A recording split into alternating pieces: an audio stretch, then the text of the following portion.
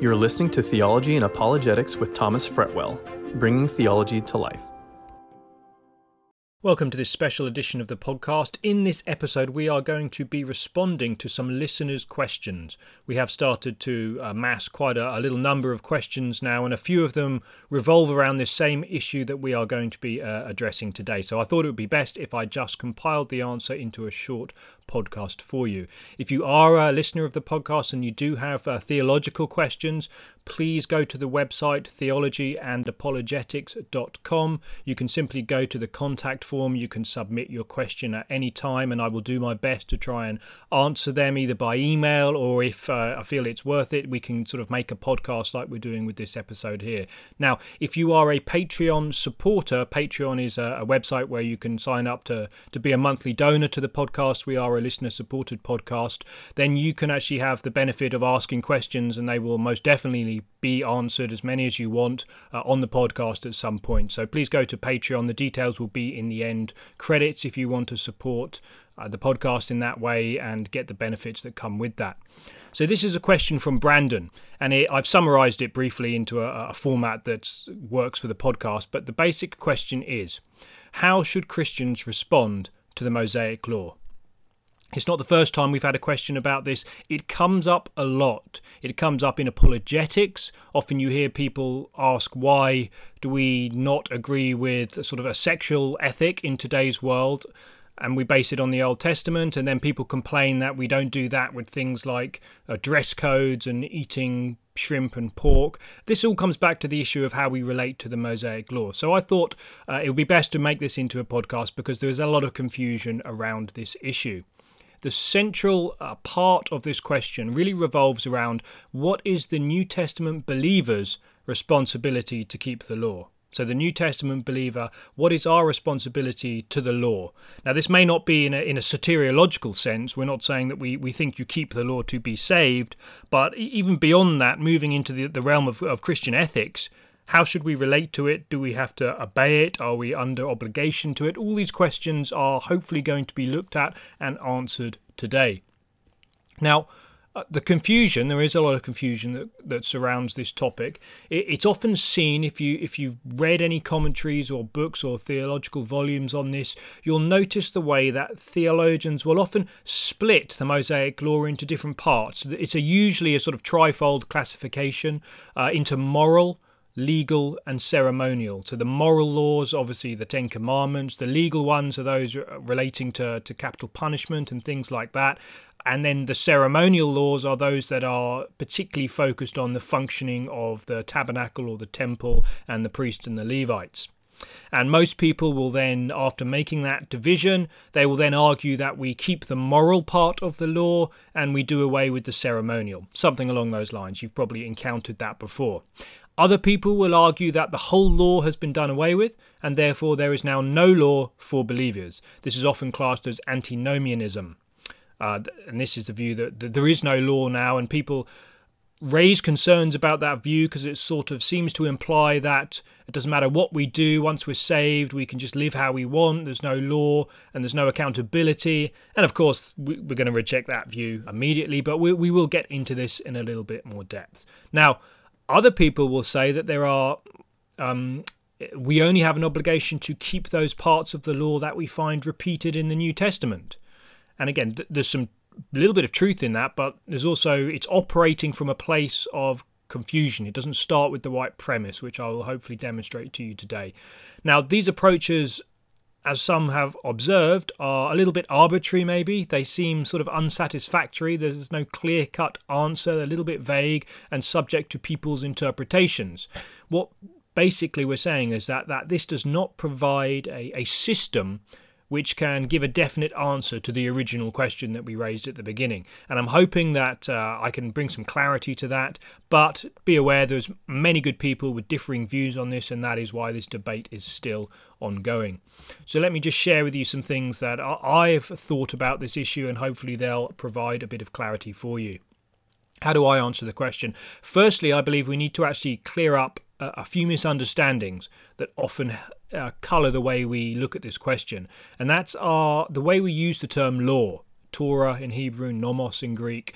Now, quite often you'll find, whether it's done consciously or subconsciously, it's hard to determine, but often when Christians hear the word law, they sort of think it's a synonym for the Old Testament. That means when they hear it, they think, oh, the law, yes, that's the Old Testament stuff. And the problem with this is that when you say the law is done away with, it subconsciously means that, oh, the whole Old Testament is done away with. In one sense, it gives the Old Testament a slightly inferior status to the New Testament, almost like the sort of ancient Marcionite heresy. Now, this is just not acceptable. It's a misunderstanding of the term law, and it doesn't really understand what we have in the Bible itself. Secondly, just on a very simple level, the term law for us in the English context that we look at this often has very negative connotations, this sort of onerous law that is held over us that we have to live up to, and if not, we're going to get punished. And again, that's just a complete out-of-context misunderstanding of the way this term is often used in the Bible. In reality, this word really just means teaching and instruction. And it often has this overtly positive, life-giving aspect in the Bible. It's the law, the teaching, the wisdom, the oracles of God. It's a wonderful thing. So we must stay away from these caricatures that we've developed over Christian history. Now, that's just some basic introductory material we need to have in our heads as we move forward.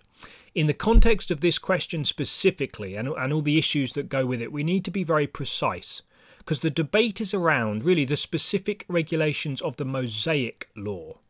So we're focusing specifically on the Mosaic law, the covenant stipulations that were given at Sinai. Now, this means we also need to be clear that there is so much more in the Old Testament than just the Mosaic law. Yes, that is a law code that we find. It's very important, and it is connected to one particular covenant, the Sinai covenant. But we also have the Abrahamic covenant, the Davidic covenant, the New covenant.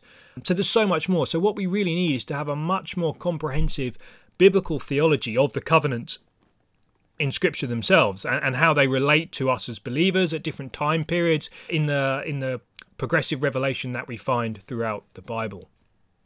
Now, you will find people that seem to imply we are maybe obligated to keep the 10 commandments, but not the other 603 commandments. Generally, there's assumed to be 613 commandments in the Torah as sort of tabulated by rabbis and sages.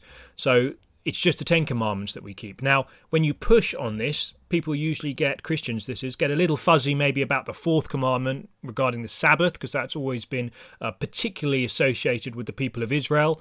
And so that, again, it just shows and highlights the problem that we get when we try to partition the law into these various different segments. And that, because of that, I believe it's not the right way to go.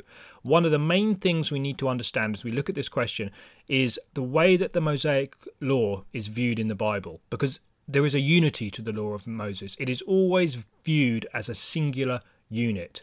The term law, when applied to the Mosaic law, is singular. Yes, you can use the term Torah in a more general, broad sense that the context must show you what you're meaning there, but we're looking at it in relation to the Mosaic law. That's where the confusion comes. So this is for the Hebrew term Torah and also the Greek term nomos. It's a singular unit. So this division that we see of the law into these man-imposed constructs, that's what they are. They're man-imposed constructs. Now, that doesn't necessarily mean they're bad, because it's very helpful sometimes to do things like this for the purposes of study, and categorizing and systematic theology often does this, and it's useful and beneficial. But we must just firstly understand that's not the way that Scripture speaks about the Mosaic law. And we find this principle even expressed in the New Testament itself. Let me read to you the book of James, chapter 2, verse 10. James says, "For whoever keeps the whole law and yet stumbles in one point, he has become guilty of all." This is a verse that sort of indicates that unity that we have to the Mosaic law. So to unravel the problem, we need to start with what the Scripture tells us, that the law of Moses is a singular unit.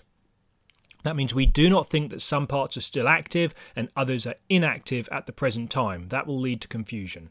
So that's the first thing we need to look at to unravel this confusion, this question. The law of Moses is a singular unit. It's also very important to have in your mind as we go forward the actual purpose of the Mosaic legislation. There's a few different things I could give. Let me just give you 4 of the main ones. The first one, obviously, is to reveal God's holiness. The second one, to provide instruction for the Old Testament saints. not for justification, but for their community instructions for living as that nation, as the elect nation, as the people of Israel. The third reason, to reveal sin. Romans chapter 3, verses 19 and 20 particularly, but the book of Romans as a whole shows us, and Galatians also, that the purpose of the law was to show us our sinfulness. The fourth reason, given in Galatians, to lead us to faith. Remember those famous verses where it says the law has become a schoolmaster, a tutor, some translations will say, to lead us to Christ. And this is the sort of unusual paradox, because the law actually makes us sin more in the sense that it incites the flesh to rebel against it. By doing that, it actually shows us that we have this need for a Saviour and points us to Jesus the Messiah. So there's some of the main reasons to have in your head as we answer this question. And with these reasons in mind, we can conclude that the law has served its historical purpose in one sense. You see, the law of Moses was only ever meant to be a temporary measure. The Apostle Paul in Galatians 3:19, he makes this point. He says, "Why the law then? It was added because of transgressions, having been ordained through angels by the agency of a mediator, until the seed would come to whom the promise had been made." It was added in addition to all those other unconditional covenants that we find as a temporary covenant until the seed comes. That means until Messiah. This shows us that with the death of Christ, the law of Moses was rendered inoperative. And this, I believe, is the clear-cut teaching of the New Testament. Now, let me qualify a few things. That does not mean that we get to ignore the Old Testament. Again, when we do that, we show that we're conflating the term law with everything in the Old Testament. That's just not true. And also, it does not mean that we do not need to study every single jot and tittle of the Bible. From Genesis to Revelation, I believe absolutely we do. We can still be instructed from the Mosaic Law in many, many, many ways. But as an operational code of conduct attached to a functioning covenant, I believe it is now inoperative. Romans 10:4, "For Christ is the end of the law for righteousness to everyone who believes." There's also no justification by the law. Galatians 2 verse 16 reads like this, "Nevertheless, knowing that a man is not justified by the works of the law, but through faith in Christ Jesus, even we have believed in Christ Jesus, so that we may be justified by faith in Christ and not by the works of the law, since by the works of the law no flesh will be justified." Also, in the author to the letter to Hebrews, he makes the point that the believer could not be made perfect or sanctified by the law in that sense. In verse 18, he says, "For on the one hand, there is a setting aside of a former commandment because of its weakness and uselessness." That's just in the context of this discussion, not as a total statement. And then verse 19, it says, "For the law made nothing perfect. And on the other hand, there is a bringing in of a better hope through which we draw near to God." Now, this is most clearly seen in the teaching in the book of Hebrews, that when there is a change in priesthood, now this is absolutely vital to understanding this question, when there is a change in priesthood, the teaching of Scripture in the New Testament is that there must by necessity be a change in law also. So with the Messiah, there was a change in priesthood. That is fairly uncontroversial. From the order of Aaron, the Aaronic priesthood given to the Levites under the Mosaic stipulations, to the order of Melchizedek. This is what the book of Hebrews goes on about. So a new priesthood requires a new law. That is foundational, and I believe it's that piece of theology that really settles this question. Let me read to you Hebrews chapter 7, verse 11 and 12. "Now if perfection was through the Levitical priesthood, for on the basis of it the people received the law, what further need was there for another priest to arise according to the order of Melchizedek, and not to be designated according to the order of Aaron? For when the priesthood is changed, of necessity there takes place a change of law also." So that is the teaching of the New Testament. This change of priesthood was vital for Yeshua to be able to rightly function as our priest, as our high priest, in fact, to offer himself and offer sacrifice as that high priest. It was after the order of Melchizedek, and when a priesthood changes, there must be a change of law. So basically, when the law is seen as it is in Scripture, to sum up what we've looked at, it's an indivisible unit. And it's clear from when the new covenant was initiated, with a change of priesthood, a change of covenant, a new law had to be instituted too. Therefore, it is my conclusion that believers are not under obligation to the Mosaic legislation. We were not signatories to the Mosaic legislation in that sense. Now, that's not to say the learning about the Mosaic legislation is hugely beneficial. It was still revelation. It still reveals wonderful things about the holiness, the character of God, and it can still be used to reveal God's holiness in many, many ways. It can still be used to reveal man's sinfulness. It is a vital part of the canon of Scripture, and we should study it for the whole of our Christian lives, really. But we just have to understand the place of it in the theological sense and our obligation towards it. And I believe that the clear-cut teaching of the New Testament is that we are under a new covenant, and therefore the change of priesthood under Yeshua's ministry meant that there was a new law. The Mosaic law has ceased to function in that authoritative sense over the believer. Now, having said that, I don't believe we want to stop right there, because let's deal with the issue of antinomianism that we talked about earlier. Having said that, does this now mean that we have no law, as some say? And a lot of people do say this. They make a big thing, well, we're not under law, we're under grace. Slight misuse of that verse. And under grace, there's no law. Now, this is just not the correct way to think about this. Grace is visible throughout all of the Old Testament. It's one of God's sort of attributes that we see revealed in Scripture.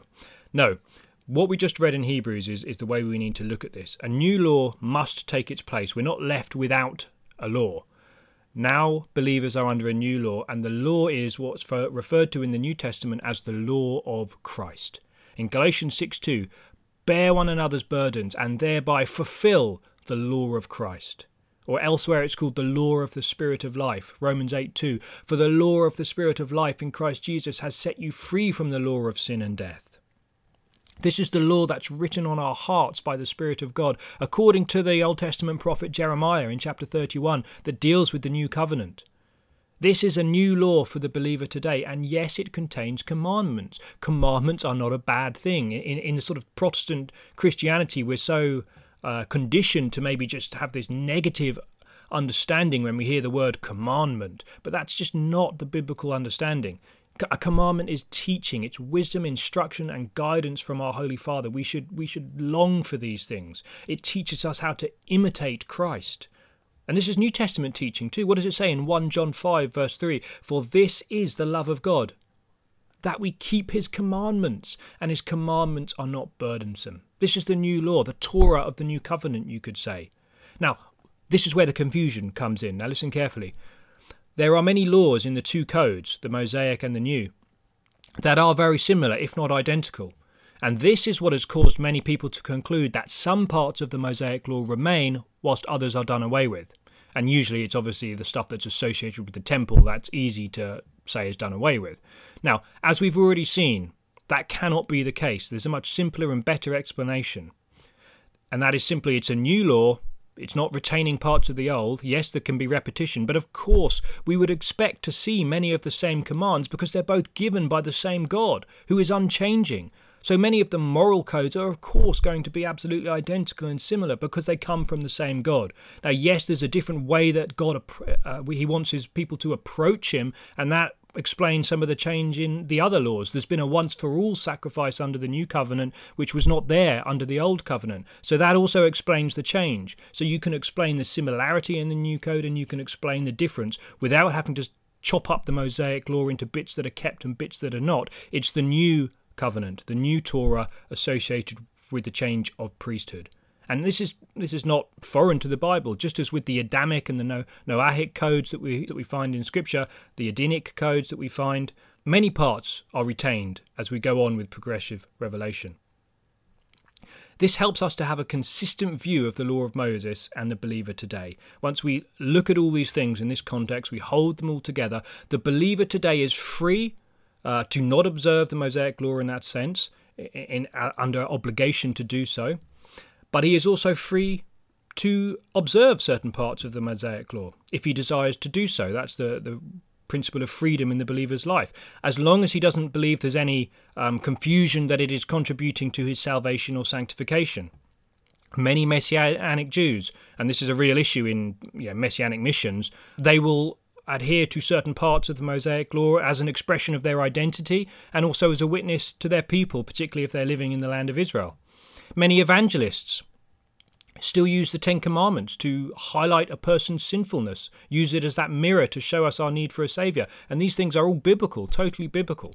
So we mustn't discard the law to the dustbin, so to speak. It's part of Revelation. We need to love it, honour it, study it, but make sure we have it in its proper context, and make sure we understand the covenants in light of progressive revelation, and just how much better the covenant instituted under the priesthood of Melchizedek by the great high priest, our Lord Yeshua, really is. So I really hope that that's been helpful. It's a big issue. We've dealt with it in a very small amount of time, but I hope that clears up a few issues there for your question. Thank you for your question. Now, there was actually just briefly a second part to the question that was asking for recommendations for resources to better understand the Jewish background to the Bible and the cultural context. So many things I could give you. Let me just recommend a couple of books. There's a book by a man called Steve Herzig. It's called Jewish Culture and Customs. It's very interesting. You could go with the classics, Alfred Edersheim's book, Jesus the Messiah, or The Temple and Its Services. They're pretty heavy going to read, but they've got some great material in them. A bit more contemporary, we've got Marvin Wilson. He's done 2 books, one called Our Father Abraham, and another volume called Exploring Our Hebraic Heritage. They're both very interesting. And I would also personally recommend the work of Dr. Arnold Fruchtenbaum, particularly his 4-volume set, The Life of Messiah from a Jewish Perspective. Wonderful piece of work. So thank you for listening. I hope this has been really good and interesting for you. Please remember you can ask your questions. You can support the podcast. Please remember to subscribe to the podcast. If you're interested, we also have a YouTube channel. Just search Theology and Apologetics and look for the blue logo. We have a Facebook page. We also have an Instagram account. We'd love you to follow us on all of those and engage with us. As a ministry, most things have been cancelled in 2020 due to the situation that we have around the world, but I do still have an upcoming trip to Germany for a conference at the end of this month, so please pray for that if it goes ahead. And as always, the details for the Patreon supporters will be in the end credits. Thank you for listening. You've been listening to Theology and Apologetics. This podcast is supported by your generous donations. To help us continue to bring you great content, please visit our Patreon site at patreon.com/theologyandapologetics. If you've been blessed by this podcast, please leave us a review and remember to connect with us on social media. For more resources, please go to theologyandapologetics.com. Thanks for listening.